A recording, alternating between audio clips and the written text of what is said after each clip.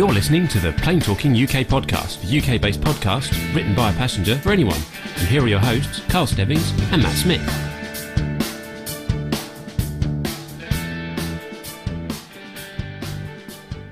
So, Plain Talking UK are going to have their 100th episode. Well, just to surprise them, we thought we'd sneak over and jump into this Vulcan ahead of them. And we did, and we got into the Bombay. So Steve and I got a really fast plane and came all the way up from Australia. Quite a flight. And we got here ahead of the boys. It took a couple of helicopters and everything. And I'm really got to say, I'm pretty tired. In fact, Steve's so knackered, he's fallen asleep. So we're here in this Bombay, but we're going to surprise the guys. And we know they're about to start, so we're going to leap out and surprise them and say, dudes, happy 100th. Woo, this is fantastic. So, now, let's see. How do I get out of a Bombay of a Vulcan? The mechanism doesn't seem to want to work. Oh no. Come on. Oh. Actually, it's not. Steve, wake up. I need your help. Oh, Steve. Damn it. I think we're trapped. It's not working. Oh, guys. Guys. Damn it. It's not working. We're trapped in here. Oh, this is going to backfire. Just when we're going to surprise them. It's such a big one. 100 episodes. That's so cool. Oh, well. We'll keep trying to find the... I don't think I'm going to get out of here in a hurry. I might as well catch up on some sleep, just like Steve. Oh, well. Better luck next time. And welcome to episode number 100 of the Plain Talking UK podcast. I'm Carl Stebbings, and joining me in what is one of the most iconic aircraft in the world is Matt Smith. This is the weirdest location we've ever been in our lives. Oh, I tell you, this is an absolute treat for us. Oh, we have been royally spoiled by the City of Norwich Aviation Museum here in Norwich, just outside the main international airport of Norwich. And like I said, me and Matt are actually on the, or inside the Vulcan XM612. Well, and for very complicated reasons, we'll give you a little tour. We're going to release some videos after we finish this of how it looks and stuff, because there's not a great deal of amount of space in here. So we'll show you what it looks like afterwards. I think is the best thing to do. But as you say, it's well, as I say, our studio has literally hit the road. It's just bizarre, isn't it? So we got quite a few people in the chat room. David's in the chat room. Ray Davis over in Australia. Glenn. And we've got Nick, Captain Nick's in the chat room. Captain Al's in the chat room. Masha over there in the Netherlands is in the chat room. Thanks for joining us all this morning. And Captain Al has just told us that the sound and audio is the visuals are all good. Excellent. That's good. Well, that's a relief, seeing as we've already started. Yeah, so, I don't know what we do if something goes wrong. I've got to be honest, because Matt has been in complete tech overload this morning, setting up all the equipment for today's show. Oh, I knew it was going to be hard work. I had no idea it was going to be this much hard work. But anyway, all I can say is that the staff here at the museum have been nothing but fantastic. They've been so generous with their time and tea and coffee. I know, we have had tea and coffee by the museum. It's been absolutely really fantastic. These guys have looked after us. They have. But look at where we're sitting, Matt. We are sitting on in somewhere where a lot of people probably haven't never sitting before. Absolutely. I'm just looking at the other shot. Innocent families are just wandering around airplanes, having no idea what's going on. They're probably innocent families wandering around, wondering what we're doing here. Yeah, absolutely. Yes, I'm wondering what we're doing here. I know. But like I said, we will publish a video later of where we are sitting, behind the scenes video. But literally in front of where I'm sitting here now are the captain and first officer's seat on the Vulcan in front of us there. Amazing. And like I said, behind us here, navigator's area here with a desk. Obviously, you can probably see if Matt puts his camera on, he's got all his governors behind him. Yes, I have. Yes, all the PC and everything. The towers all hidden away. Let's just say this: the Vulcan has pretty much come into the 21st century. I think with all this equipment. Had a couple of minor upgrades since we arrived, but they're only temporary. I promise. Nothing. Oh, we've got another one in the chat room. Jenny, Jenny's just joined us in the chat room in Rome, over in Italy, in Rome. So hello to you in Rome. She says she's actually coming into Norwich in a couple of days' time. Yeah, Jenny's coming over to the UK soon. So she's coming back to the UK soon. Yeah. Fantastic. And Dr. Steph, also Dr. Steph over in the US. From the Airplane Geeks, from the APG crew. Dr. Steph's in the chat room, so hello to you, Dr. Steph. Thanks for joining us this morning. It's probably very, very early for Steph, or very late. I don't know what the time is in the US. I don't know. Sure. Yeah. So no, it is a truly epic. It's 5 a.m. It is 5 a.m. It's 5 a.m. It's morning. Anyway, enough of this. We need to kick off the show because we have got a very important interview. We're going to interview a chap here who knows his stuff about the Vulcan. So we're going to interview him later. And we've also got lots of listener feedback for our 100th show, which has been sent in to us by you guys, the listeners, which will be awesome to listen to.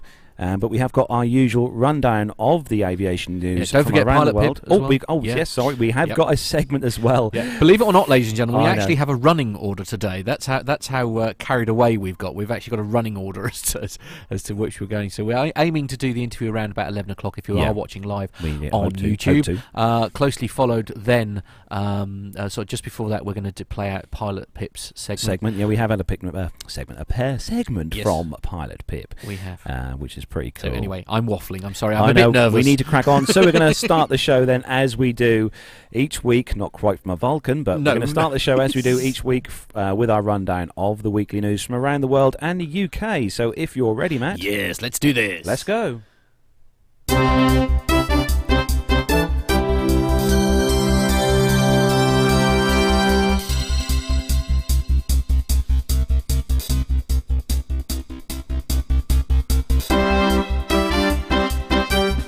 So, kicking off this week's first news story on the Business Traveller site, and the headline, BA launches new iPad app.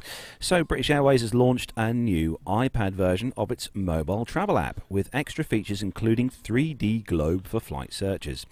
Users can create a viewing plan for the in-flight entertainment on their flight by dragging and dropping for the menu of available TV shows, movies and music. The interactive 3D globe allows travellers to search and book flights, and boarding passes can be downloaded with a barcode produced in each of the iPad's 4 corners. And you can also use this at the gate as well, which is awesome.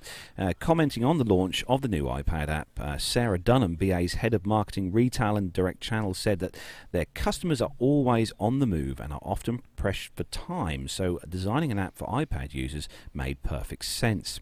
Now they can use the same functions that appear on our smartphone apps with some new extra features on a wider and even more user-friendly screen. The new app is the latest move to take the travelling experience easier, or making it easier and smoother for BA customers. The BA recently updated its travel app to include a reward flight finder feature and introduced a new mobile boarding scanners at Heathrow Terminal 3 and Terminal 5 for use with its Apple Watch app as well. This is quite good, Matt. We're finding now that more and more airlines are moving to using mobile apps. I know Delta have an app for their flights, and also Virgin have an app for theirs, which I used as well a few weeks ago or a week ago. And more and more airlines now are using mobile phone apps for customers. Well, I love the idea because a lot of them they have the QR code, don't they, built into it, so you actually have your boarding pass with you, which is it's just brilliant. It's absolutely brilliant. It's clearly the way forward. Especially with the likes of Ryanair not enabling you to sort of print your boarding pass until sort of like the week beforehand. So you've got to find a way essentially of getting what you need, your boarding pass with you when you take off. So it's at least you can do it while you're out there using your phone. So I think more and more airlines are going to start bringing out their own apps. I definitely think this is going to be a worldwide thing. Even the smaller airlines, even Ryanair have their own app and EasyJet have their own app. So it's only a start of big things to come. Yes. Actually, whilst we mentioned the ill-fated word that is Ryanair, it wouldn't be story 2 wouldn't be the same if it wasn't one of those. So our next story is this is on the metro.co.uk. For anyone in London, obviously you get free one of those in the on the tube, and the headline is, "Oops, Ryanair emails customers asking them to review flights they haven't yet taken," which is pretty typical, really. Now there's a lovely picture of a Ryanair plane, but you don't need to see that. Have you been left scratching your head this morning, wondering why you've been sent an email from Ryanair to review a flight you haven't yet taken? Well, it appears you are not the only one. People have been taking to Twitter, trying to find out what's going on. The email entitled "Give Your Feedback" appeared in inboxes overnight, asking customers to take part in a post-trip survey. The email, which Ryanair have admitted was legitimate, though was sent in error. It came from the address marketing@ryanairmail.co.uk and included all the additional widgets you would expect to see, such as holiday promotions and active Twitter and Facebook links. The survey, however, is either for a flight a customer hasn't taken, leading them to believe that they booked for the wrong dates and missed their flights, or for one, or for one that they took a very, very long time ago. Understandably, this is called mass confusion on social media. A Ryanair spokesman said that the email was not malicious. She said that the post-flight survey email we did send, it was sent in error to customers who flew previously, and we apologise for any inconvenience caused. I mean, it's obviously just a mail shot that's gone wrong, hasn't it? In fairness to Ryanair. A minor technical glitch from Ryanair, I think, this one. Yeah, well, yes, yeah. As technical glitches go, though, it's not one to get overly excited about. I mean, to be fair, Matt, you did send me an email this morning. There's no need to bring that up, is there?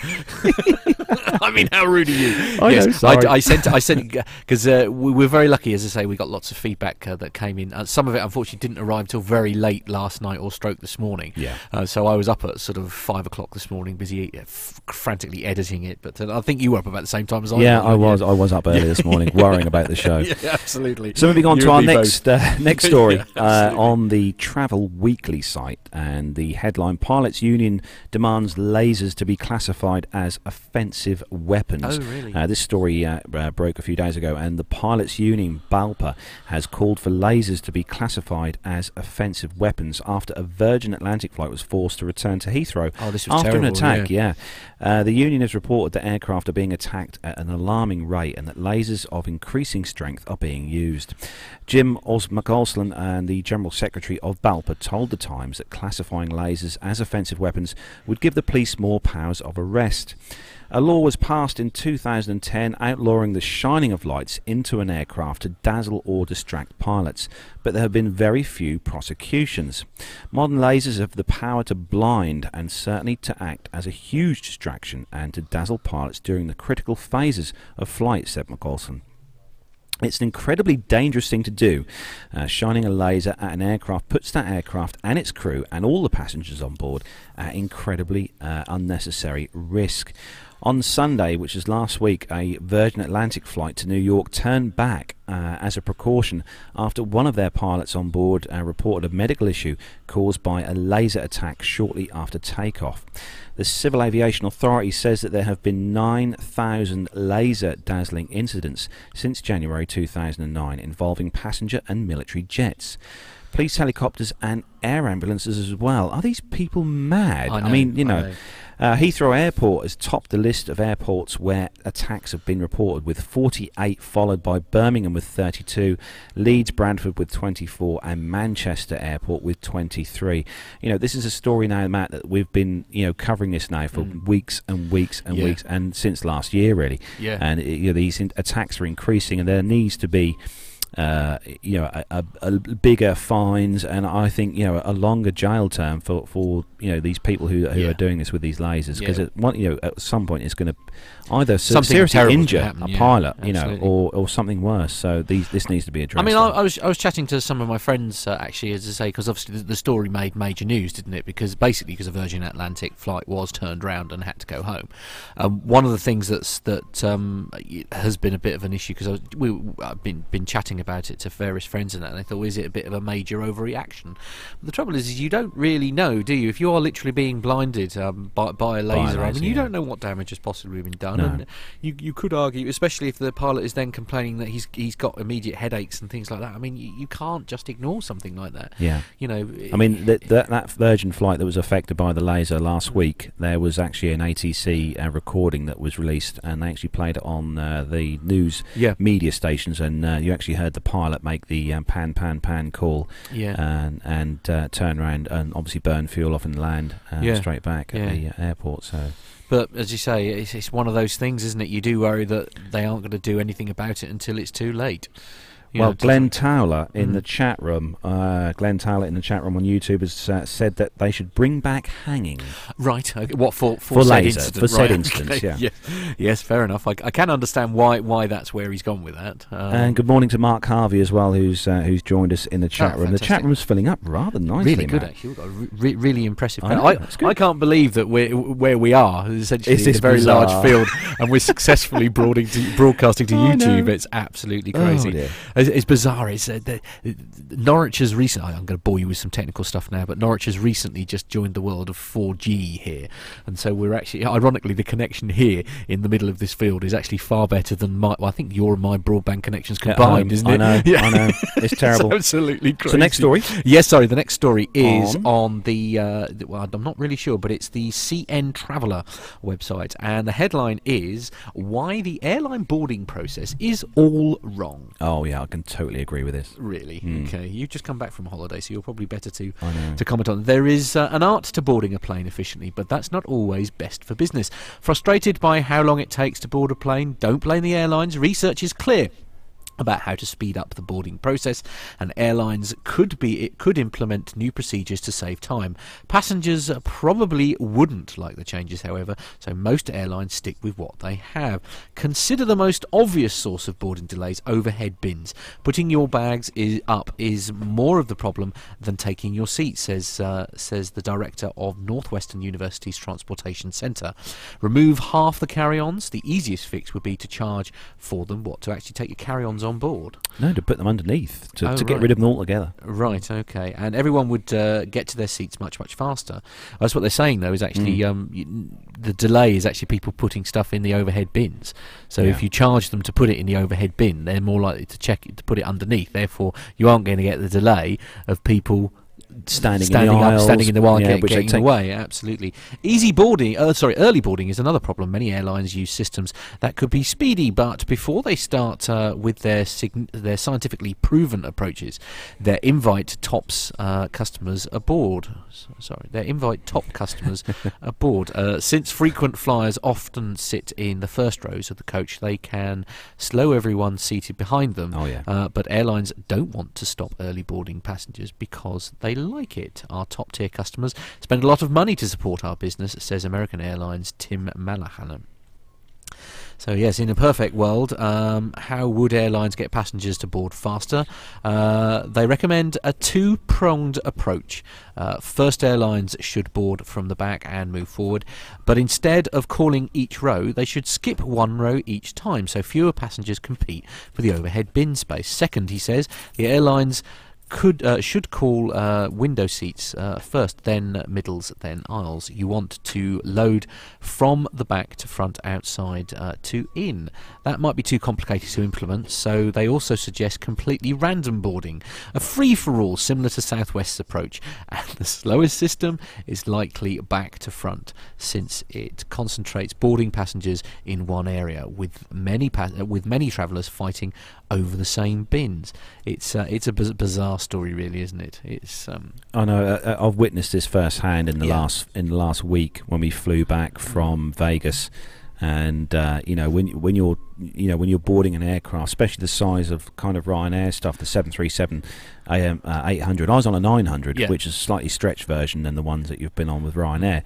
And you get those people who walk on. They take probably a good 2 minutes to put their bags in the overhead bins. Yeah. And you're standing there and you're like, God, I just want to sit down. But and of course, you don't realise is you've got the queue all the way up the stairs and everything, haven't you?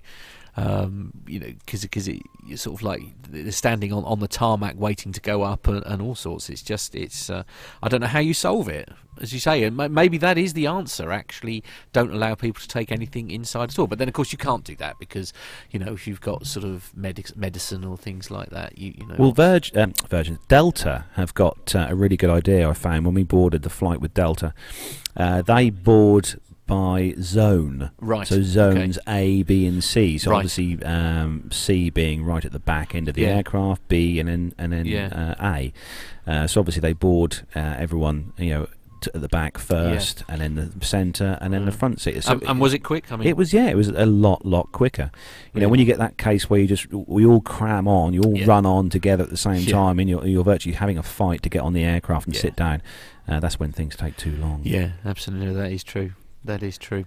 Okay, on to the next story. So on to the next story then. This is on Flight Global's site, this one. And the headline, once my tablet loads up, here we go, is Singapore OK Airways commits to 20 737s. What a great name. OK Airways. OK Airways. So China's... the trouble is, I sort of read that a little bit and think, it's just like, what is your airline like? It's okay. It's okay. Yeah, my airline's okay. No, it is okay, really. So China, this is owned by China. The airline OK is committed to an order of up to 20 Boeing 737s in a deal worth $1.3 billion at list Crazy prices. money. The agreement comprises of firm orders for 12 aircraft, comprising of 8 737 MAX 8s, 3 MAX 9s, and 1 737-900ER, as well as 8 other options. OK Airways, based in Beijing, already operates. It's amusing me. I know. Already operates 18 737s on their fleet list, according to Flight Global's analyzer. The new order will make the airline the first 737 MAX 9 customer in China.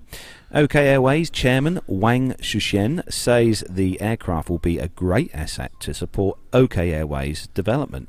He says the carrier has 6 operating bases, including its main one in Tianjin, but indicates the airline is aiming to increase this to 8 from 2020, including a station in Beijing.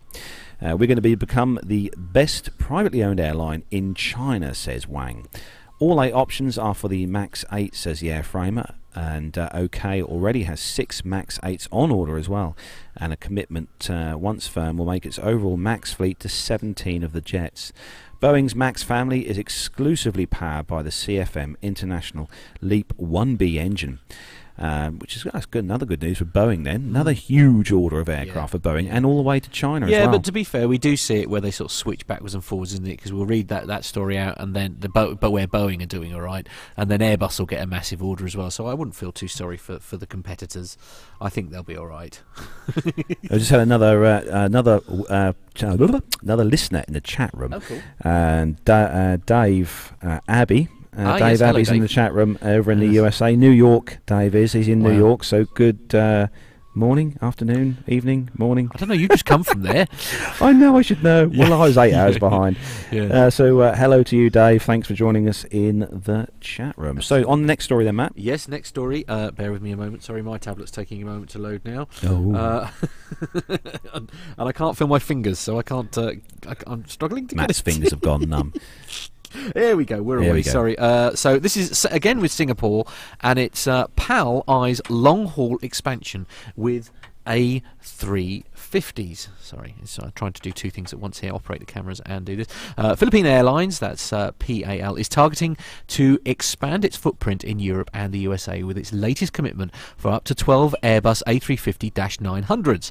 The airline signed a memorandum of understanding to acquire 6 of the type at the Singapore Air Show, with options for another 6 aircraft in a deal worth $1.8 billion at list prices. Wow. PAL President and Chief Operating Officer Jamie Bosticker, apologies if that's wrong, says that the first A350 is scheduled to be delivered to the airline by the end of 2018, with 2 others to follow in the first half of 2019.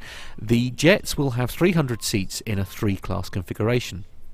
Bautista said that the Rolls-Royce Trent XWB powered jet will allow PAL to operate non-stop from Manila to the US West Coast and New York, as well as to destinations in Europe. PAL is currently operating some of these flights with its 6 fuel-hungry Airbus A340s, some of which will be retired when the A350s... Nick's favourite. Don't upset him, he's in the chat room. Okay, all right, sorry. When the A350s are delivered. Asked why the airline chose the A350 over the Boeing 787-9, which it was also evaluating, Bautista said that he believes the Airbus aircraft will help it operate long-haul services efficiently and that the jet is viable for the airline technically and commercially.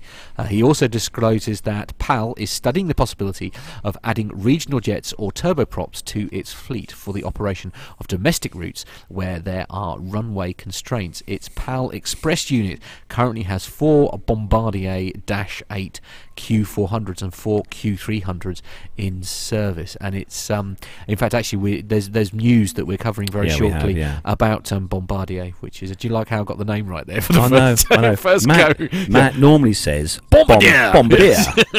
It's Bombardier. I know. Told off he's every learning. single. He's I learning. know. I am getting So there. good news is there for Airbus then with the A350 orders. They're obviously competing. They are literally head to head, Boeing and Airbus, with these orders, which are growing and growing. Every time we do a show, I think there's another airline has ordered either the 737 Maxes or the A350s or the A321 Neos, new engine options. Absolutely. So that's really good news for them. Absolutely. Before we move, can I get you to try and bring that story up, because I'm struggling to do it? Yeah, I'll do that. Yeah, I've got that here. Don't panic. So the joys of doing it live in a cockpit where we haven't got our usual creature comforts. So next on the news is on the Breaking travel news site, and headline: Aeromobile brings in flight connectivity to Swiss passengers. So leading the in-flight connectivity provider Aeromobile has partnered with Swiss to allow its passengers in all cabin classes to use their mobile devices to call, text and browse the internet at 30,000 feet. As you do. Aeromobile is a registered mobile network operator which enables airline passengers to roam in flight. That sounds a bit weird, doesn't it? Roam in flight. Through this partnership with Swiss, passengers will be able to use their own mobile devices in flight just as they would on the ground. The first fully connected flight entered service in early February 2016 with a Boeing 777-300ER. Swiss will roll out further Boeing 777 aircraft with in-flight connectivity in the coming months, travelling to destinations including New York, Los Angeles, San Francisco, Hong Kong and Bangkok. Aeromobile provides technology that allows safe passengers who own mobile phones to use them on board the aircraft, and the company's been has roaming agreements with over 320 network operators globally. This allows passengers from over 145 countries to use their phones in flight. Since 2008, 36 million passengers have successfully connected to the Aeromobile network in flight. And the service is simple to use as passengers simply turn their mobile phones on to connect to a network and are billed directly by their mobile operator.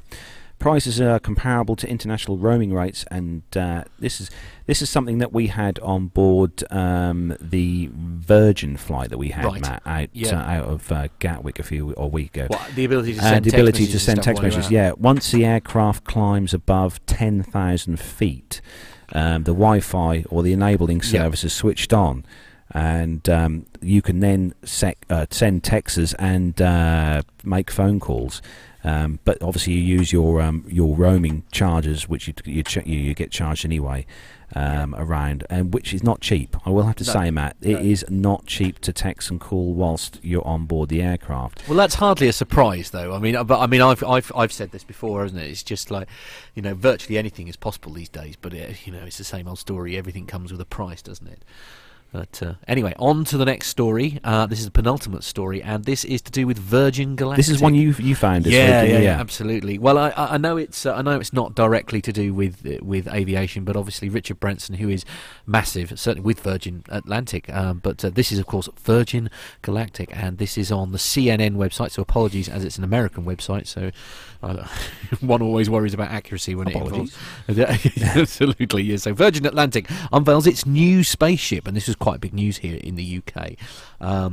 It is Port in California.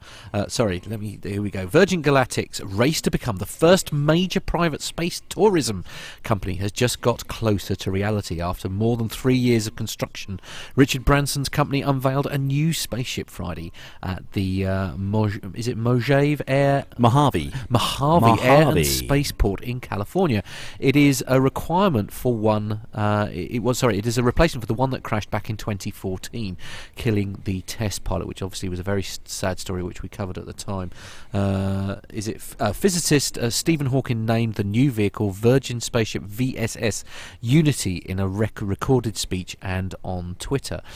Branson said that the new vehicle means space can be made accessible in a way that has only ever been dreamed about before. Our beautiful new spaceship, the VSS Unity, is the embodiment of that goal, and also a great testament to what can be achieved when true teamwork, great skill and deep pride are combined with a common purpose, Branson said, according to a company press release.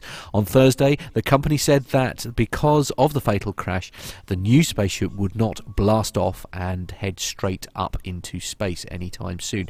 Instead, it faces extensive testing periods, which I think everybody's very relieved about. It's very sensible, isn't it? Once the craft has fully checked out, Virgin Galactic, I keep saying Virgin Atlantic, I don't mean that, do I? Virgin Galactic plans to use it to ferry passengers up 50 miles above the Earth's surface, a height the company said would qualify them as bona fide space tourists. That's so cool. One of the things that I think is most powerful is that we'll be able to get a new perspective on our planet as hundreds and eventually millions of people are able to go into space, said George Whitesides, the company's CEO. More than 700 people have signed up to fly on Virgin Galactic, even though the company requires a $250,000 upfront fee for a seat. So when will the flights begin? The company tweeted, and press releases are noticeably short on dates, but here are some of the key things that Virgin Galactic said that will happen next. After the ground tests are done, the spaceship will be flown on the back of its mothership, the White Knight 2. Next comes glide testing. The craft flies like a glider from an altitude of 45,000 plus feet, 8 miles, where pilots are testing its handling. Rocket-powered test flights are next, each flight going a little higher and a little faster. When it crosses the 100,000 feet, that's 19 miles, the spaceship will be above 99% of the atmosphere, and the pilots will experience weightlessness. That is so cool. Wow. I know. So I presume we're saving, obviously, to do that. You got any desire to head off into space? I would love to have a little sort of glimpse into space. I mean, sometimes when you go transatlantic flights, you do go up to the higher flight levels where you can see the curvature of the Earth. When you go past certain flight level, I think Nick's in the chat room, he'll be able to say, but I think it's above 40,000 feet when you can see the darkness and the curvature of the Earth, which is pretty cool. I've seen that a few times. Well, of course, is it Major Tim Peake? Is it who's actually at the International Space Station? Oh wow! At the moment, that's really cool. Lucky him. It? Yeah, absolutely. Anyway, on to the final story. So the final story, a bit of a sad story, really, but it's let's hope this pans out well for these guys. Hopefully, on the BBC News website, and the headline: Bombardier to cut 7,000 jobs worldwide. So Canadian plane and train maker Bombardier will cut its workforce by around 7,000 people over the next 2 years, it is said. Job losses will be partly offset by hiring for the production of its C-Series commercial jets, it said. It's cutting 580 jobs from its Belfast operation this year and potentially a further 500 next year. Bombardier says it's Northern Ireland's largest manufacturing employer. It has a Northern Ireland aerospace workforce of 6,000 people and says it accounts for 10% of Northern Ireland's manufacturing exports. Around 200 Bombardier employee jobs in Northern Ireland are currently at risk of redundancy. And they've said that they deeply regret the impact this will have on the workforce and their families, but it is crucial that the right size of our business is made to put in line with the current market realities. There we go. That's just coffee's making me talk funny.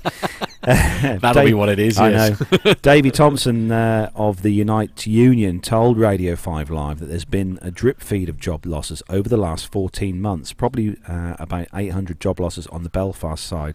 So it's not a major shock if something has like this has eventually come along.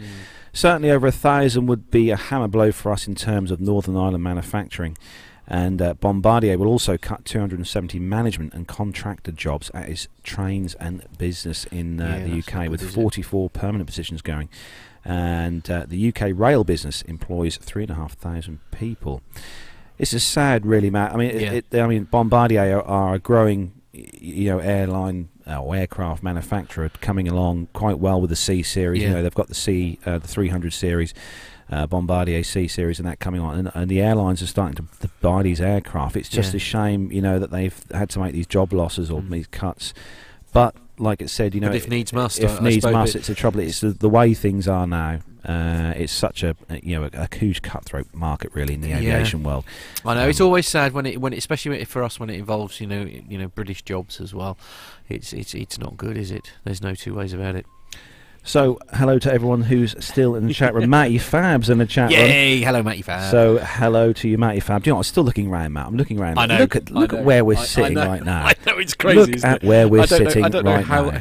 Honestly, It's amazing, isn't it? It's absolutely amazing. It is, absolutely. Yeah. But whilst this is our 100th episode, things must continue as normal. Yes. And it is time to welcome our resident pilot, and he's got a fantastic little segment for us, which I was listening to whilst editing last night. So yes, it is time to bring you plane safety as from the flight deck. Plane safety from the flight deck with pilot Pip.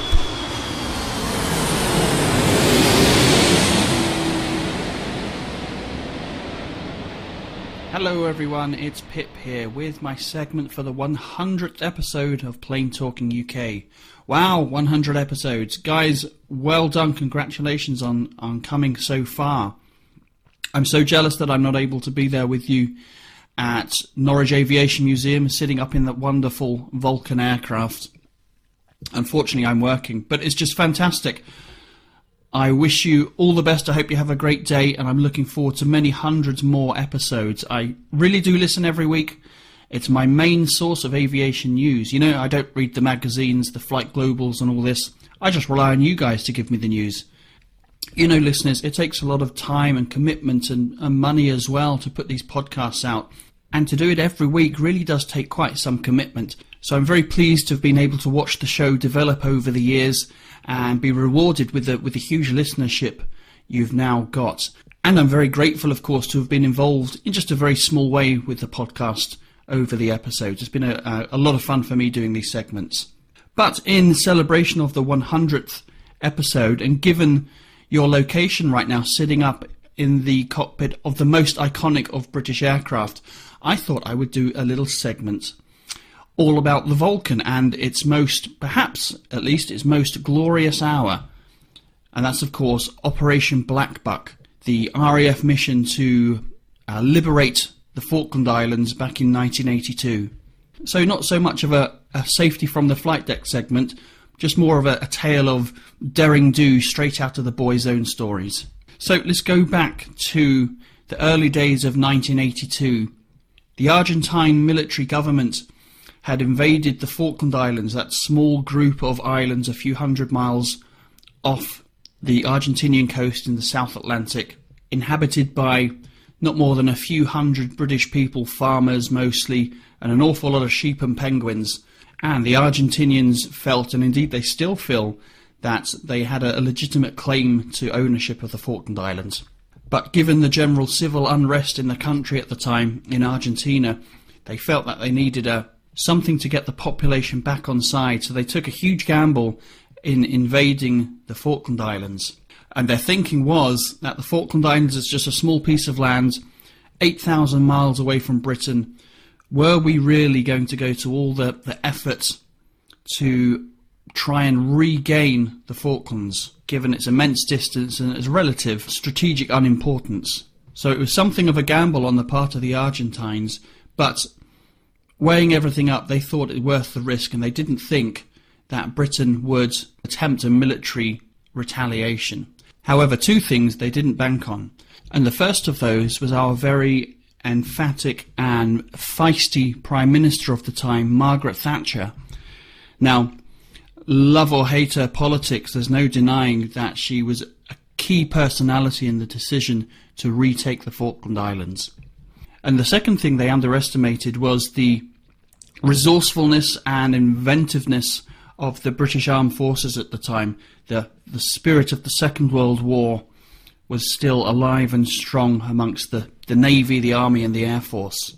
So, of course, the decision was made to send a task force 8,000 miles to the other side of the world to retake the Falkland Islands.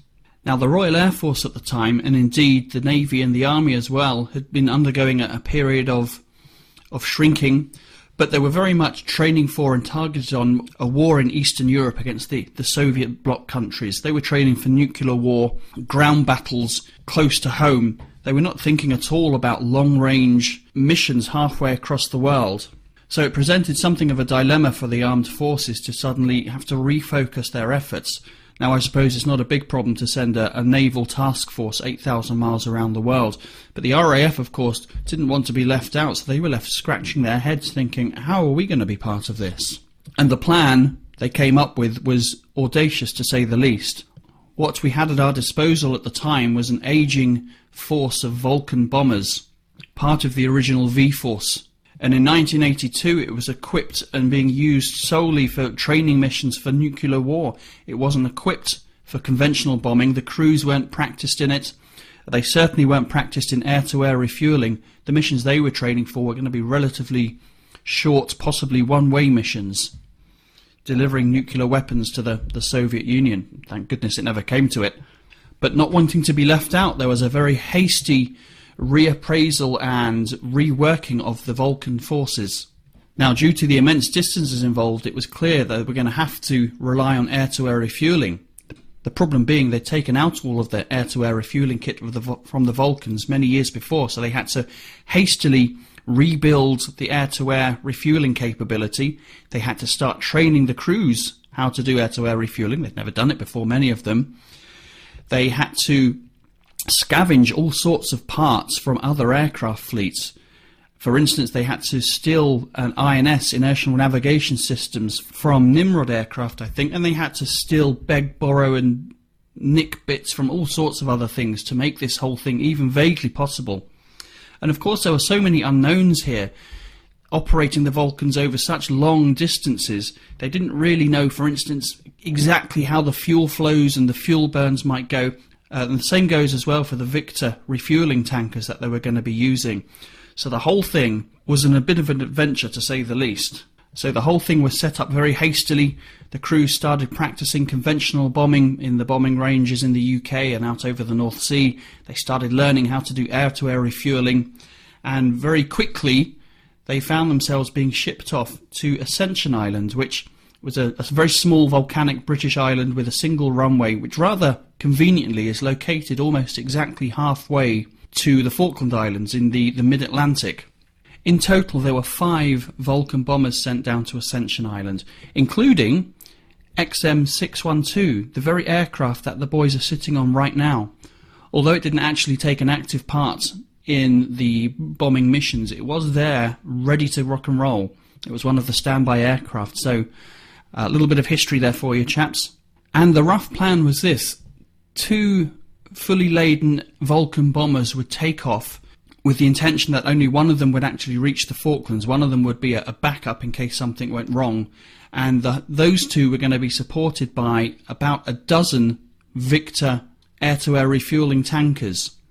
The idea being that Victors would refuel Victors, which would then refuel other Victors, kind of like a collapsing deck of cards, to be left with just one fully laden Victor tanker, which would then do a final refueling on the Vulcan just before its bombing run. It was a hugely complex operation, and as I say, they were not entirely sure of the numbers. And actually, as we'll see in a second, it didn't turn out exactly as planned. Now, there were actually 5 bombing missions that the Vulcans undertook, although it's really only the first one that gets all the stories and all the acclaim, being the most famous of them all. So it was Operation Blackbuck, and the first of them took place on the night of the 30th of April, the 1st of May, and this was really the start of the Falklands War proper. So on that first mission, sitting in the bomb bay of each of those two Vulcans were 21 1,000-pound bombs, so over 9 tons of high explosives, which combined with the full fuel load of the aircraft meant that they were actually some 2.5 tons over their maximum takeoff weight. And because Ascension Island, out in the mid-Atlantic in the tropics, is a relatively hot place, the overloaded aircraft would have had to run their 4 massive 20,000-pound Bristol Siddeley Olympus engines up to over 103% of their rated power on the ground to even get the aircraft airborne. So you can imagine the scene in the dark night, sitting on the volcanic island, the runway lights stretching across into the distance, and the howl of that wonderful howl of the Vulcan engines, and the slow acceleration as it limped down the runway and slowly got into the air. And as I say, the plan was for only one of the Vulcans to actually make the attack. The second aircraft was intended as an airborne spare in case of a failure in the primary bomber. And to fly the distance and return, each mission required the support of those 12 Victor tankers. The Victors, of course, themselves originally being nuclear bombers, but years before having been converted to tankers. This was an aging fleet of aircraft, remember. So as the 13 initial aircraft of Operation Blackbuck got airborne, that's the 2 Vulcans and 11 tankers, the requirement for the spare Vulcan quickly became apparent, because the primary aircraft soon had a pressurization problem. The rubber seal around one of the windows went, and they couldn't hold pressurization, which meant that they had to drop out. They had to return to Ascension very early on, which meant the reserve aircraft XM607 then became the primary bomber. Also, one of the Victors had to turn back as well due to a mechanical problem with the refueling system, and that aircraft was also replaced by an airborne spare. So there were 11 aircraft remaining, which started to fly south-southwest across the long Atlantic, 4,000 miles across the Atlantic in the dark, with some pretty archaic navigation equipment. Now, despite their relative lack of experience with air-to-air refueling, the tanking went largely well up until the last but one of the refueling slots. The by now 9 depleted tankers had returned to Ascension Island. Remember, there were tankers refueling other tankers in order to be able to refuel the 1 Vulcan. So they'd all returned, leaving just the 1 Vulcan and 2 Victors left. And the last of the Victors, which was refueling the other one, actually had a bit of an incident. Its refueling probe was broken in turbulence. So the 2 aircraft reverse rolls. The broken one successfully returned to Ascension, leaving just the 1 Vulcan and the last Victor, XL189, commanded by Squadron Leader Bob Tuxford. But they had some concerns regarding the probe breakage, and they thought perhaps the drogue, the refueling drogue, had been damaged in the accident. So they weren't sure if they were going to be able to take on fuel themselves. So they weren't sure if they were going to be able to make it back to Ascension, but they carried on. And in fact, due to much higher fuel burns, they actually carried on way past their point of no return. The commander, Bob Tuxford, took an executive decision that they were going to carry on to ensure the success of the mission, carry on to be able to refuel that Vulcan the one last time so it had the fuel it needed to complete its bombing run. However, it left them with not enough fuel to get back to Ascension Island. By now, the Vulcan XM607 was close to the Falklands, descending to just 300 feet above the sea in order to reduce the risk of detection by Argentine radar. And then just 40 miles to the target, pulled up, climbed to 10,000 feet for the beginning of the bombing run. Of course, navigation over 4,000 miles of featureless ocean is very difficult, but it proved to be phenomenally accurate, as they were right on course and right on time and on target. And they flew across Port Stanley airfield, the military airfield on the island, at 10,000 feet and released the 21 1,000-pound bombs. There was no enemy action, there was no anti-aircraft fire, they didn't mount any sort of attack on the Vulcan at all. They were taken completely by surprise. Not for a second had they even imagined it was possible to send a bomber all the way from the UK 8,000 miles across the Atlantic Ocean halfway around the world to bomb the small islands in the South Atlantic. They were caught totally by surprise. Of the 21 bombs, one hit the runway at its midpoint, cratering the concrete and putting the runway out of action. Many fell to the side, causing serious damage to some of the airfield installations, some of the aircraft parked there in the stores. 2 Argentine officers killed in the attack. And the Vulcan was able to turn northwards again and transmit the code words that the mission had been successful, which of course is an enormous relief for Bob Tuxford in the last remaining Victor tanker, because he was now able to break radio silence and transmit a message that he was desperately short of fuel. So they were able to dispatch another Victor tanker from Ascension to refuel him, so they made it back. And in fact, Squadron Leader Bob Tuxford was awarded the Distinguished Flying Cross for his actions. And the Vulcan flew northwards and was met by another Victor tanker which refueled it for the return journey.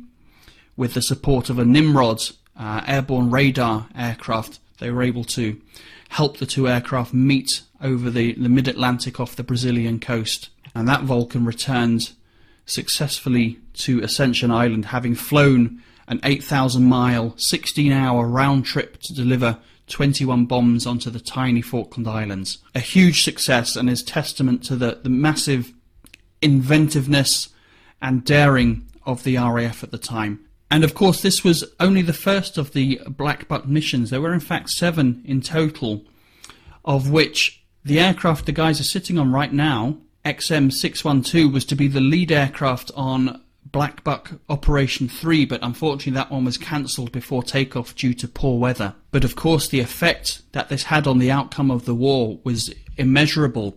Never for a second did it occur to the Argentinians that the Brits could mount such long-range bombing missions. And of course the Falklands are only a couple of 100 miles off the coast of Argentina, so although I don't think it was ever an option seriously discussed, but it was perfectly clear to the world now that we could mount and successfully carry out raids, bombing raids on the Argentinian mainland. So that was a real worry for the Argentinians. So they somewhat retreated. They pulled back some of their frontline aircraft. They took them off the Falkland Islands and relocated them onto the mainland to keep them out of harm's way and to be able to protect their cities should the Brits decide to attack Argentinian territory.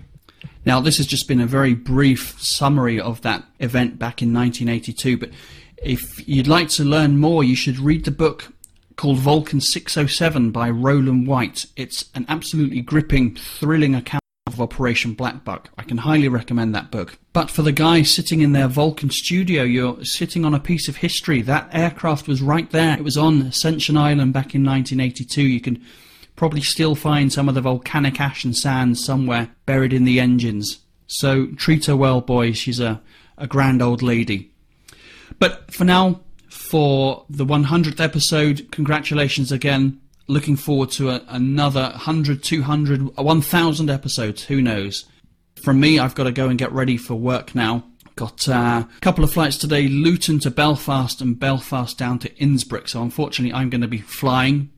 I really would love to have been there with you guys today. But until the next time, everybody, take care and fly safe. Oh, well, thanks, Pip. Absolutely cracking segment, as always. And such very nice, kind words right at the very beginning. Okay, so it is now time. Carlos has popped outside. Let me just bring the cameras back so you can see me. Sorry. Here we go. Sorry, I'm just having a moment. Yeah, Carlos has just popped outside. You can see I'm in the Vulcan all on my own. I'm causing havoc, as you would imagine.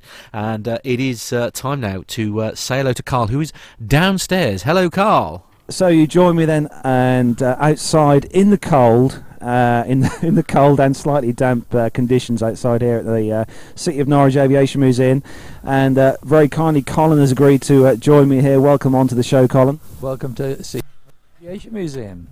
Great. So thanks again, Colin, for obviously for allowing us to be here and obviously take over the Vulcan for the morning.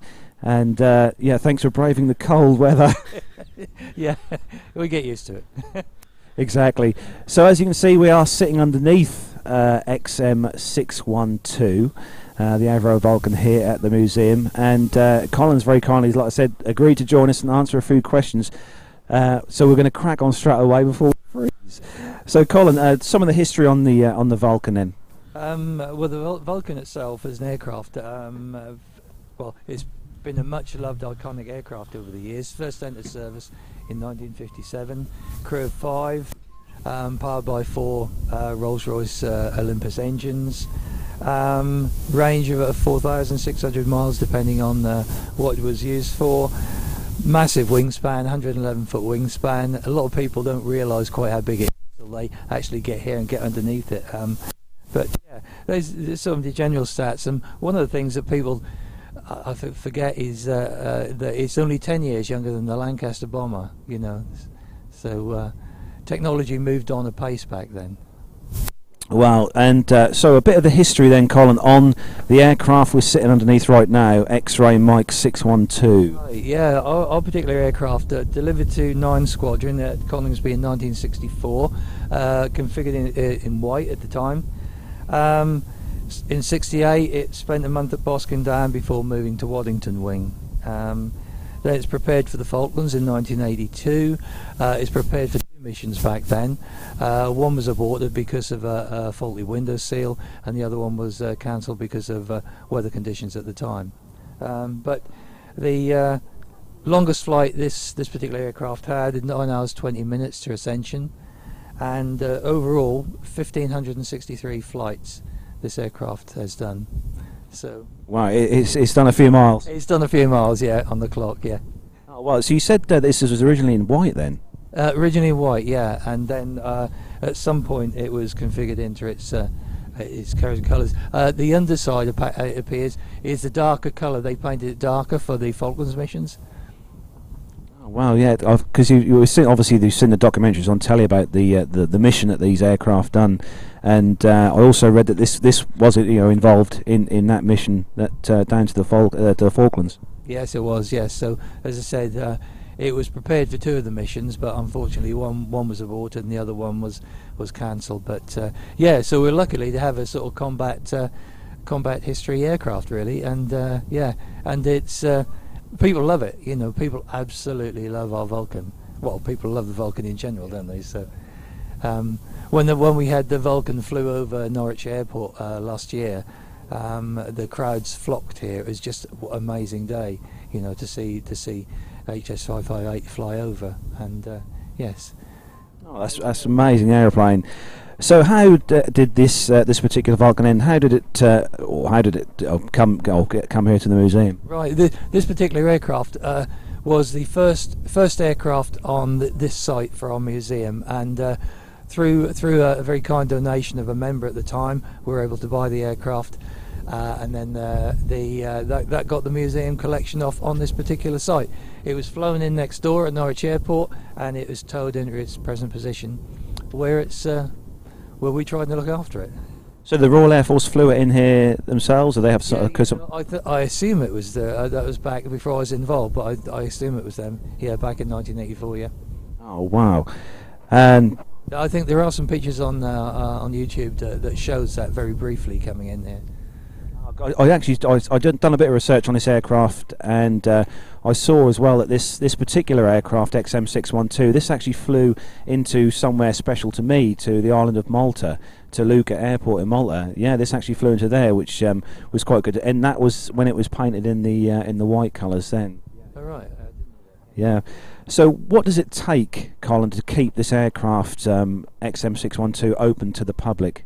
What it takes, lots of enthusiasm, lots of dedication, lots of hard work by our magnificent band of volunteers that we have at City of Norwich Aviation Museum.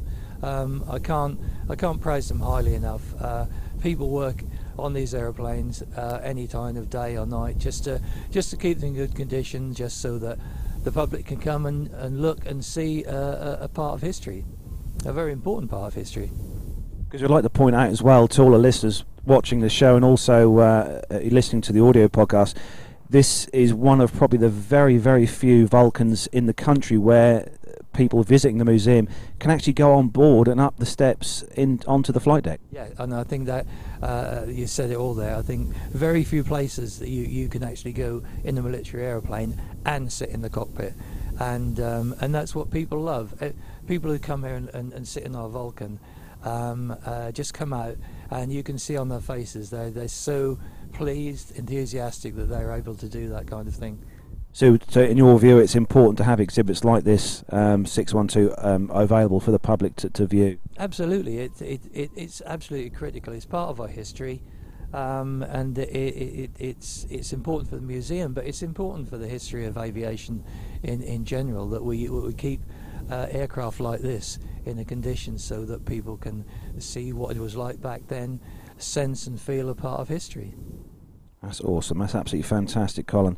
So a bit of a background on yourself and some of your likes, your passions of aviation. Then how did it all start?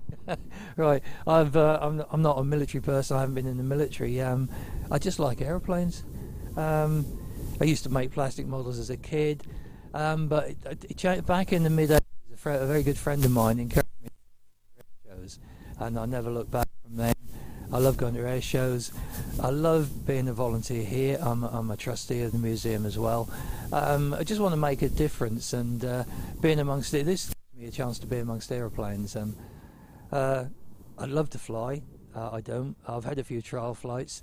The best one was a T6 Texan in Florida, Warbird Adventures, doing aerobatics, full hands-on with the instructor.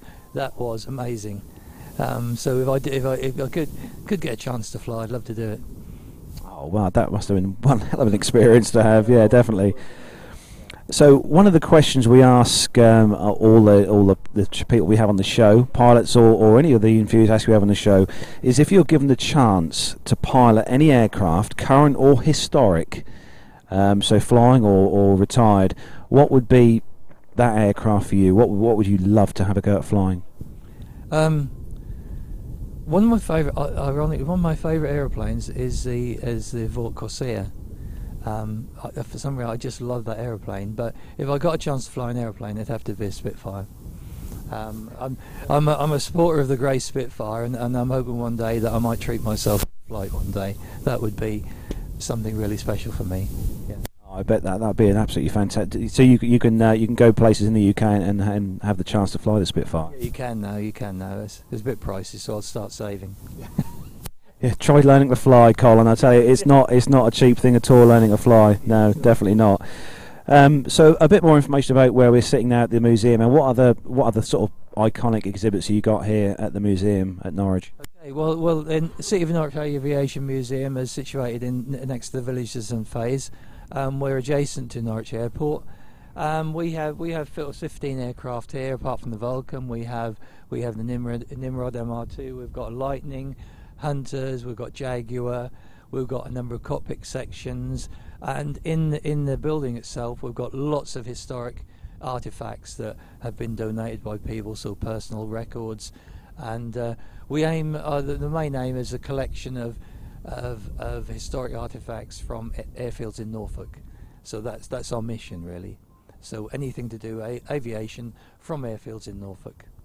And you've got in the corner, just over there towards, you can't see on with the camera, but just over in the corner, you've got quite a one-off iconic aircraft that's just been repainted. Yes, there's the F-27. That was very kindly put back in its livery by Air Livery over at the airport, and so we have good relationships with the airport. Yes, and with that and the Herald, we have two really, really iconic aircraft there, and fingers crossed one day we hope to get them undercover. Oh, that'd be great. And also, just like to point out that just over behind us here, over to my left, is the Nimrod, and I'd like to point out as well that the Nimrod is open as well for visitors to come in and view if they come and see you and ask you nicely. Absolutely, yeah. We do tours around the Vulcan and the Nimrod. Yeah. It's we like to encourage that because it gives you a good feel of what it's like to be in a military aeroplane. Oh, that's great. So a bit about the museum then before we close. Just where can everyone find out all the information and the various things so they can find you online? Right. If you go online, www.cnam.org.uk is our website, and if you want to email us, it's admin@cnam.org.uk, and that's CNAM. So there we go, CNAM, and look up for the City of Norwich Aviation Museum online. You'll see all that. We'll put the links on our show notes for this episode, so you can find them there for those of you guys who are visiting from the US and Australia, because I know we've got some of you guys in the chat room this morning from across the pond as such, so you can come over here when you're in the UK and visit this fantastic museum. So I'd like to say, I'm going to let you get back into the warm, Colin. I'd like to say a massive thank you to everyone here at the museum for allowing us to obviously be here with the Vulcan on this chilly Saturday morning. But anything you want to say, Colin, before we wrap up? Just been a pleasure to host you, and hi to all your listeners. And if you're over this way, come and give us a look. But congratulations on your 100th, and come and see us again one day. We're just about to enter a new era with the changes we've got here, the roadways coming through. We're going to start looking at making the place something special. So that's it then, guys. Don't forget, when you're here in the city here, make sure you do come over to the City of Norwich Aviation Museum here, and for I mean, it doesn't cost hardly anything to get in here. No, that's less than a £5 to get in. There we go, less than a £5. It's absolute bargain. And some of these fantastic aircraft here that you can come and see while you're at the museum. So from me, Carlos, I'm going to hand you back over to the studio where Matt is up in the Vulcan. And so from you, Colin. Goodbye, and thanks again. See you soon. Take care, and goodbye from me. Oh, fantastic. Well done, Carl. Well done, well done. Right, OK. We're going to be getting on with the military in just a couple of moments, but we'll be doing that right after these messages. The Plain Talking UK podcast is a voluntary project that aims to keep you informed with the latest aviation-related stories from newswires across the globe. Producing our content does cost money though. If you enjoy our show, why not help us keep on the air by making a donation towards the server and website hosting fees through PayPal. Any contributions would be greatly appreciated. Are you an Amazon user? If so, why not do your shopping through the link on our website? There's no cost to yourself, and Amazon pay us a small referral fee on qualifying purchases. To find out more about the show and to meet the team, take yourself to our website www.plaintalkinguk.com, or find us on Facebook at facebook.com/plaintalkinguk, on Twitter via @plaintalkinguk, or get in touch via email on podcast@plaintalkinguk.com. Thanks for listening.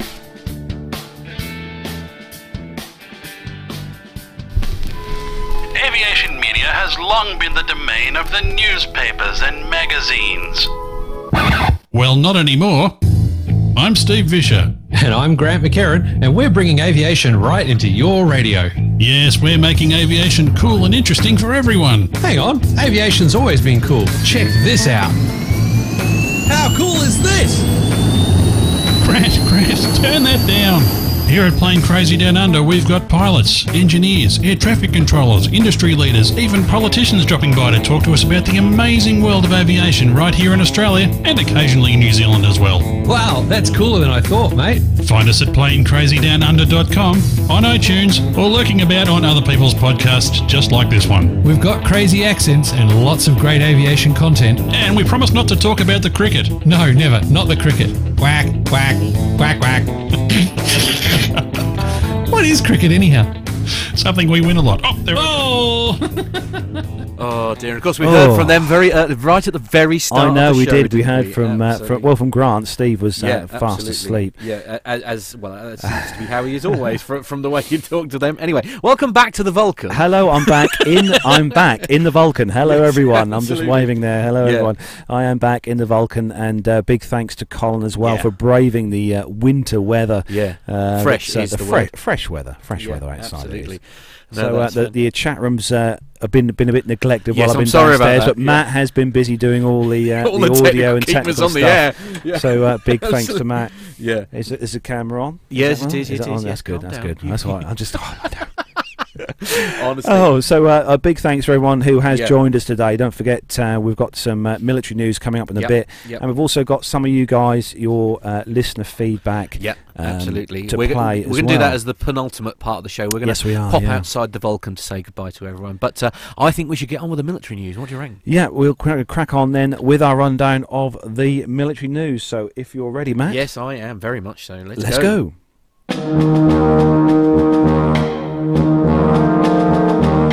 We'll just whiz.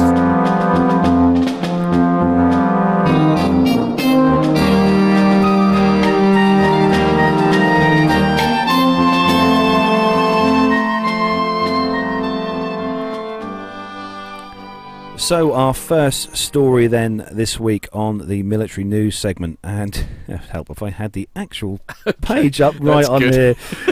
Would you like to borrow mine? No, that's okay. I'm fine. I've got it here. So the first story on Flight Global's site, this one, and the headline: Boeing B-52 gets new radar under $5 million modernisation plan.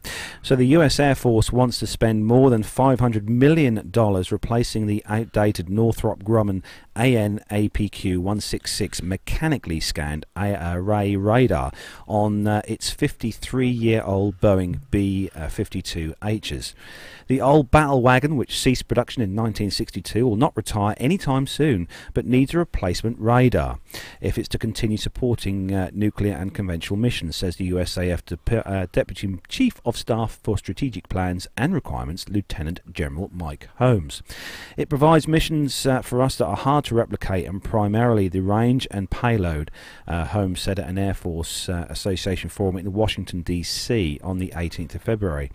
The radar currently flying on the B-52s is limited by its mean time between failure. It's an old radar, it doesn't have the reliability that they'd like to have, and if you're flying a long duration missions and you need to get a 2-digit mean time between failure, it means you're flying around with a broken radar lot. The proposed B-52 Radar Modernisation Programme, or RMP, receives $491 million across the Air Force's latest 5-year spending plan. This was unveiled on the 9th of February, and even more money is needed beyond 2001. It accounts for 71% of proposed B-52H modernisation spending through the fiscal year of 2021, which totals $691 million. Holmes says the Air Force is still working through its radar acquisition strategy, but will most likely be modifying existing radar technologies and components to suit the B-52H instead of developing something new. The Air Force has already replaced the legacy Northrop APQ-164 radar on the Boeing Rockwell B-1B and has long considered doing the same for the APQ-166 on the B-52s. A re-engineering program is also being considered to replace the B-52's 8 Pratt & Whitney TF-33s or JT3D engine turbofans, but that effort has not been funded yet.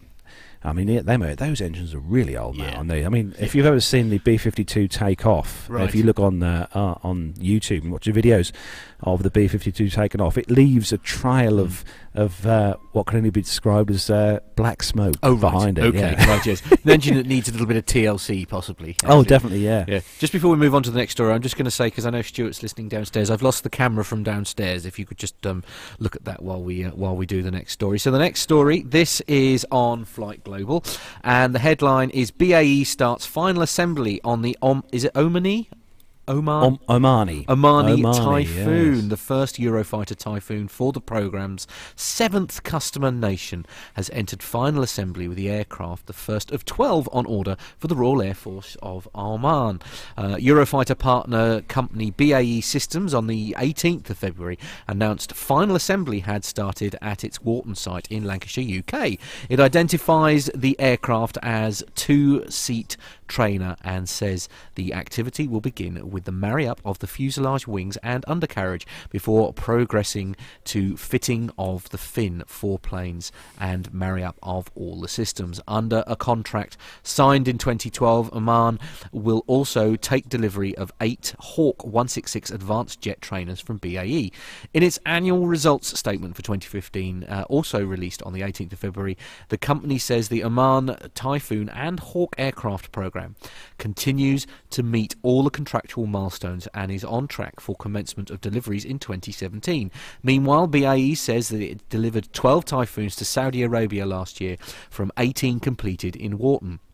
The others were for the UK Royal Air Force. With an eye on further business for the European type, BAE noticed that there are opportunities to secure future Typhoon export sales, supported by the announcement made in September 2015 relating to the supply of 28 aircraft for the Kuwait Air Force. A contract has yet to be signed with the Italian government and Alina Emerci leading the sales campaign in the Gulf state. Flight Global's Feats Analyzer database records 408 Eurofighters in active use with the air forces in Austria, Germany, Italy, Saudi Arabia, Spain, and in the UK. So in the chat room, then Grant McCarran, that chap there from Australia, from the Playing Crazy Down Under podcast. Grant actually put about the last story, the B-52 story, that he's put that at least it's got lower emissions than the Volkswagen. Very controversial. Excellent. Oh dear! Well done, you. Thank you for that. Absolutely. Yes. And Ray Davis has put he likes the jumpers we're wearing. They're jackets. They're jackets, absolutely. They're jackets. Company wear. Company wear. Absolutely. Yeah. Or podcast wear. Oh, definitely. Yeah. How's Stuart doing down there? I don't know. He's disappeared. Oh, he's disappeared. Okay. So next story then. He still hasn't wiggled with the camera like I asked him to. You see? Yeah. Has he not done the camera? Okay. How rude. So the next story then on the Royal Air Force's site, and the headline: 10,000 hours in the air for the Puma 2. So Wednesday the 17th of February marked a significant milestone for the Puma Force as they reached a staggering 10,000 hours flying for the Puma 2. The extensively upgraded helicopter declared an initial operating capability in February 2015 and just over 3 weeks later deployed to Afghanistan in support of Operation Toral, the ongoing NATO training and support mission. Today, the Puma Force reached a collective total of the 10,000 hours for the Puma 2 helicopter, and declaring the full operating capability in January 2016. The Puma Force has maintained a continual readiness for contingency operations and a national standby commitment alongside the ongoing Afghanistan deployment. Emphasising their key contribution to defence, the Operational Toral Aviation Detachment alone lifted more than 15,000 passengers and over 36,000 kilograms of freight during 2015. Group Captain Simon Patterson of the Puma Force, Commander and RAF Benson Station Commander, said the achievement of 10,000 flying hours since the introduction of the Puma 2 helicopter capability highlights the remarkable commitment and excellent teamwork by the squadron personnel, the project team, industry and others to achieve the goal alongside the continuous detachment in Afghanistan. This has been exceptional and reinforces the importance of support helicopter capabilities to defence. Now, this is a helicopter that one of my favourite, the Puma. I think this is an awesome-looking helicopter. It's also used a lot in maritime rescue operations as well. The Puma, it's quite a good helicopter for that. It's also good at lifting things that are very heavy as well. The Puma, yeah, absolutely. Yeah, bit of a beast. Yeah, but 10,000 hours in the air, good. That's good. That's good. That's good. High mileage one now, I think. yeah. Mileage is you'd want the air miles to go with that. Oh yeah, definitely. Yeah, the air miles would be great for that. Actually. Yeah, you get some free flights. So on to our last story in the military segment. Yeah, this is on the Royal Air Force website, and it's RAF Tornado flies in Desert Pink to mark 25th year of Desert operations. Pink. Wow, I don't know what is Desert Pink. Well, I really don't know. I think because when the I think it's when the Tornado was obviously deployed into the desert. Yes. In sort of Kuwait and stuff. Yeah. Obviously the sand is kind of that kind of pinky golden colour. Yeah. So they painted the Tornadoes in this colour to kind of blend in, I think, really. Really? A bit of camouflage, yeah. Wow. Anyway, the story goes 25 years since the Royal Air Force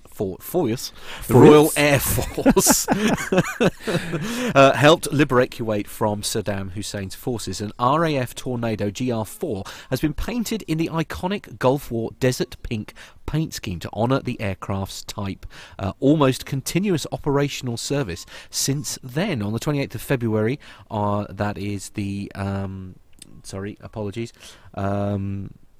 Sorry, I'm just having a moment. I'll start that again, shall I? Yeah, 25 years since the Royal Air Force has helped liberate Kuwait from Saddam Hussein's forces. An RAF Tornado GR4 has been painted in the iconic Gulf War Desert Pink paint scheme to honour the aircraft type, almost continuous operational service since then. On the 28th of February, the 25th anniversary of Saddam's forces' withdrawal from Kuwait, the aircraft is planned to stage a flypast at the National Arboretum at an event honouring the British forces involved in the Gulf War. The Desert Pink Tornado, number Zulu Golf 750, is based at RAF Lossiemouth with the is it 15 Squadron, I think? Yeah, 15R Squadron, which saw active service during Operation Granby, the UK's code name for the Gulf War. The aircraft carries 11 battle honours on its tail, recalling the Tornado's almost continuous service from operations worldwide since 1991. Air Marshal Sir Stephen Hillier, that's a fabulous name, it's Sir Stephen Hillier. Sir Stephen Hillier. Chief of the Air Staff Designate, said, having flown the Tornado on operations, it is wonderful to see this aircraft in a paint scheme marking 25 years of almost constant deployed operations for the Tornado force. It has consistently been at the forefront of the RAF's attack capability and continues to make an enormous contribution today on operations in the Middle East against Daesh, operating alongside the Typhoon, and will continue to do so until its planned exit from service. I look forward to my time as the next chief in the Air Staff. Next chief of the Air Staff. That's sorry, it's been a long morning. He's overcome by he's just overcome by the fact we're in a Vulcan. That's what it is. Absolutely, a brilliant story, really. And there's some fantastic. Unfortunately, I can't show you the pictures because that was one technical step too far for me this morning. But yes, it's fantastic in the desert pink. It's sort of like a sandy colour, isn't it? I think is what they mean. Yeah, and they've got that. They've painted on the front end of the jet that kind of teeth, the shark teeth. So it looks rather menacing. It certainly does, absolutely.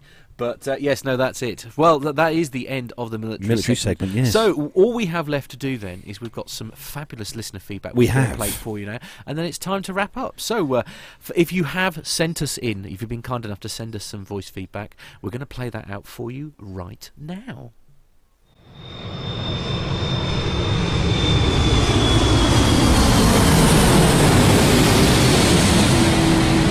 Hi Carlos and Matt, it's the old Dot Pilot here.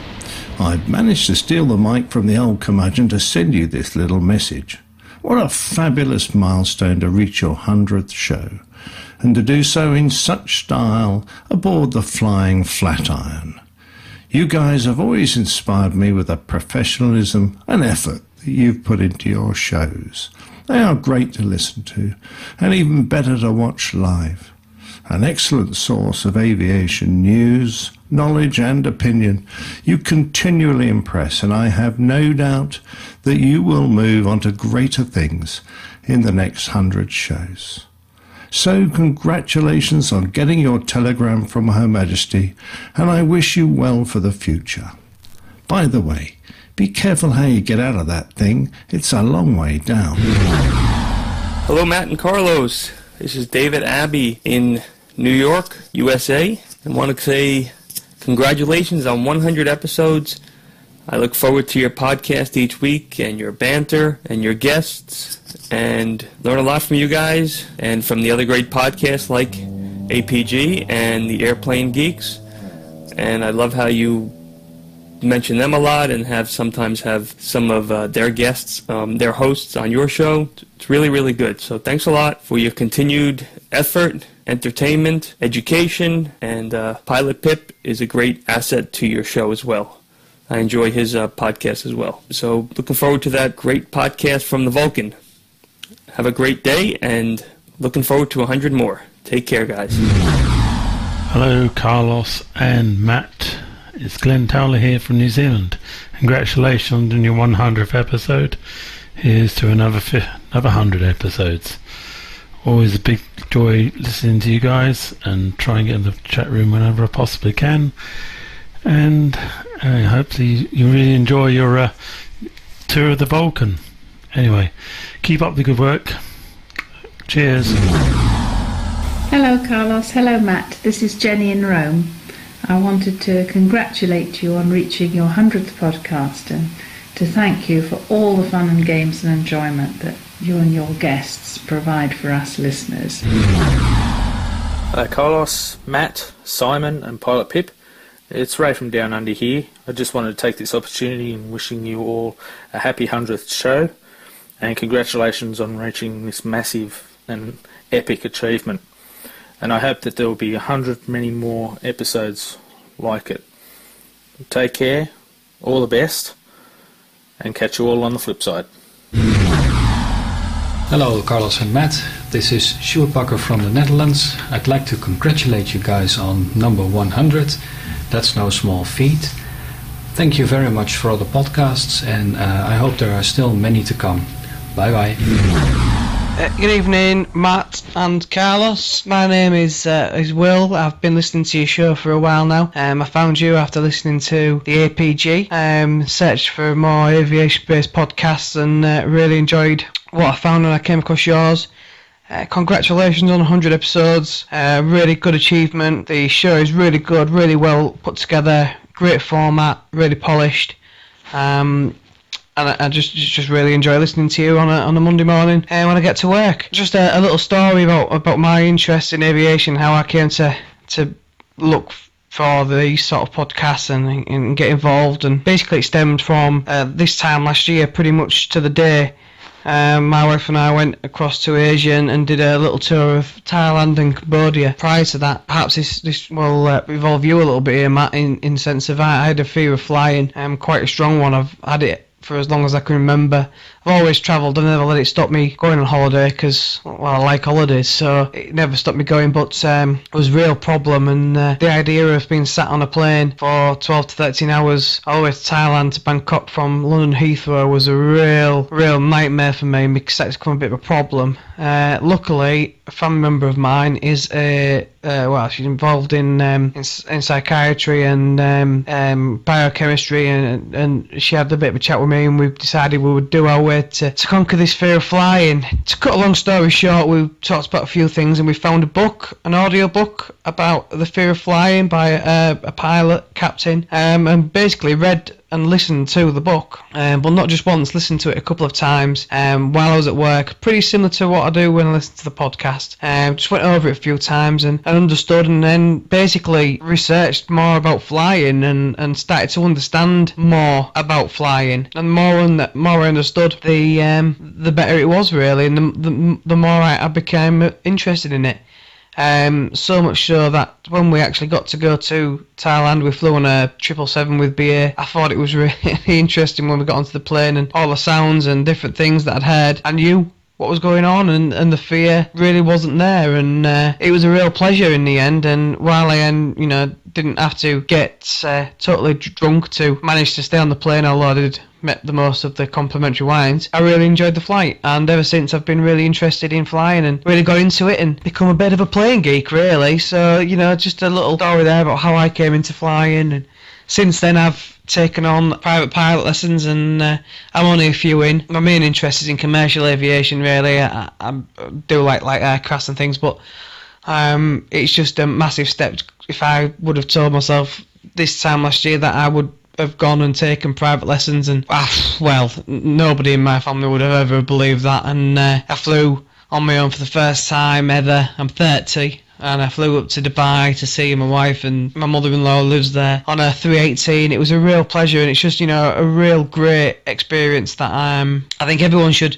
enjoy and take part in this. And if anyone is out there who has a fear of flying, and please just educate yourself, because this is a really safe form of transport, and it's an absolute privilege and an absolute honour to be able to fly as easily as we can, as cheap as we can, if it's short haul hopping on the 737 and things like that. So that's a little bit from me. Keep up the good work. Congratulations once again. Enjoy your time on the Vulcan. We went to see it last year when it came up north. I'm from Hull, so it did a little flyover of the Humber Bridge, and then it did a part of the air show at Cleethorpes. It was a fantastic bit of machinery, and it would greatly missed. So enjoy your time there, enjoy the rest of the show, and thanks again. Hi Carlos and Matt, it's Captain Al here. Just a very quick message to say congratulations on achieving episode 100. Fantastic work, the show just gets better and better. Have a great day today. Cheerio.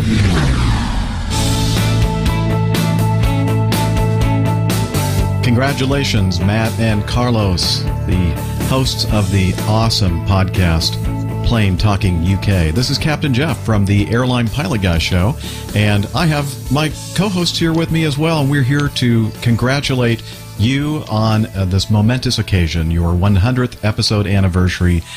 Yay! Applause. Yay! Awesome.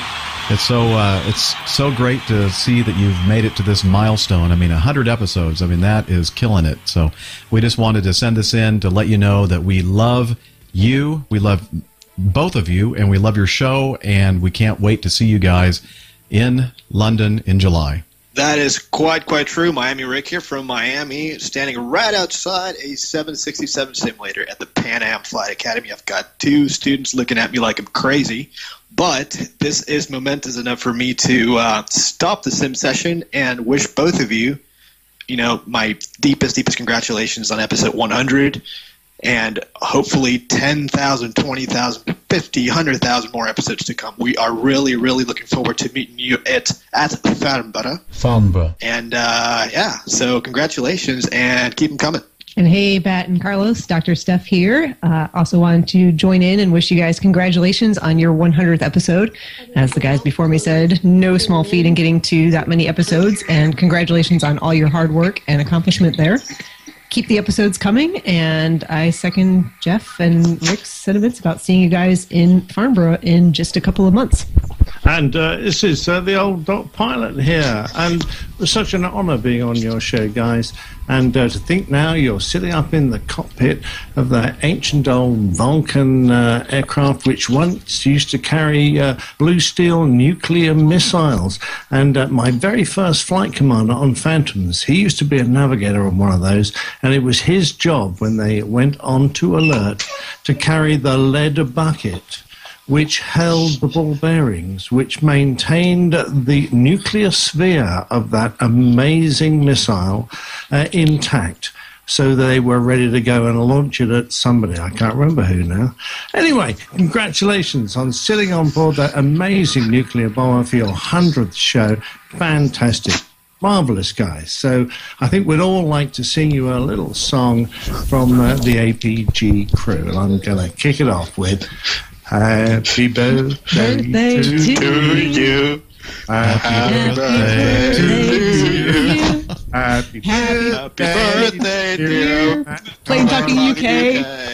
Happy birthday to you. And 100,000 more episodes to come. And many more. And that was just horrible, but we did our best. And I'm still sick, so I couldn't sing to save my life there. My apologies. And now they're really looking at me like I'm crazy. You are crazy. Well, hey, we're all crazy aviation people. So again, thanks again, Carlos and Matt, for such a fantastic program, and we look forward to seeing you in July. God bless. Absolutely, guys. God bless. Woo! Take care.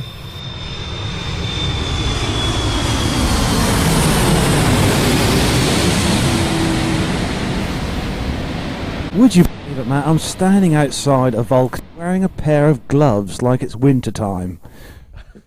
that would be because it is actually winter time. Oh, is it still winter time? So that's it. That's where we're going to wrap up this 100th episode, our iconic 100th episode.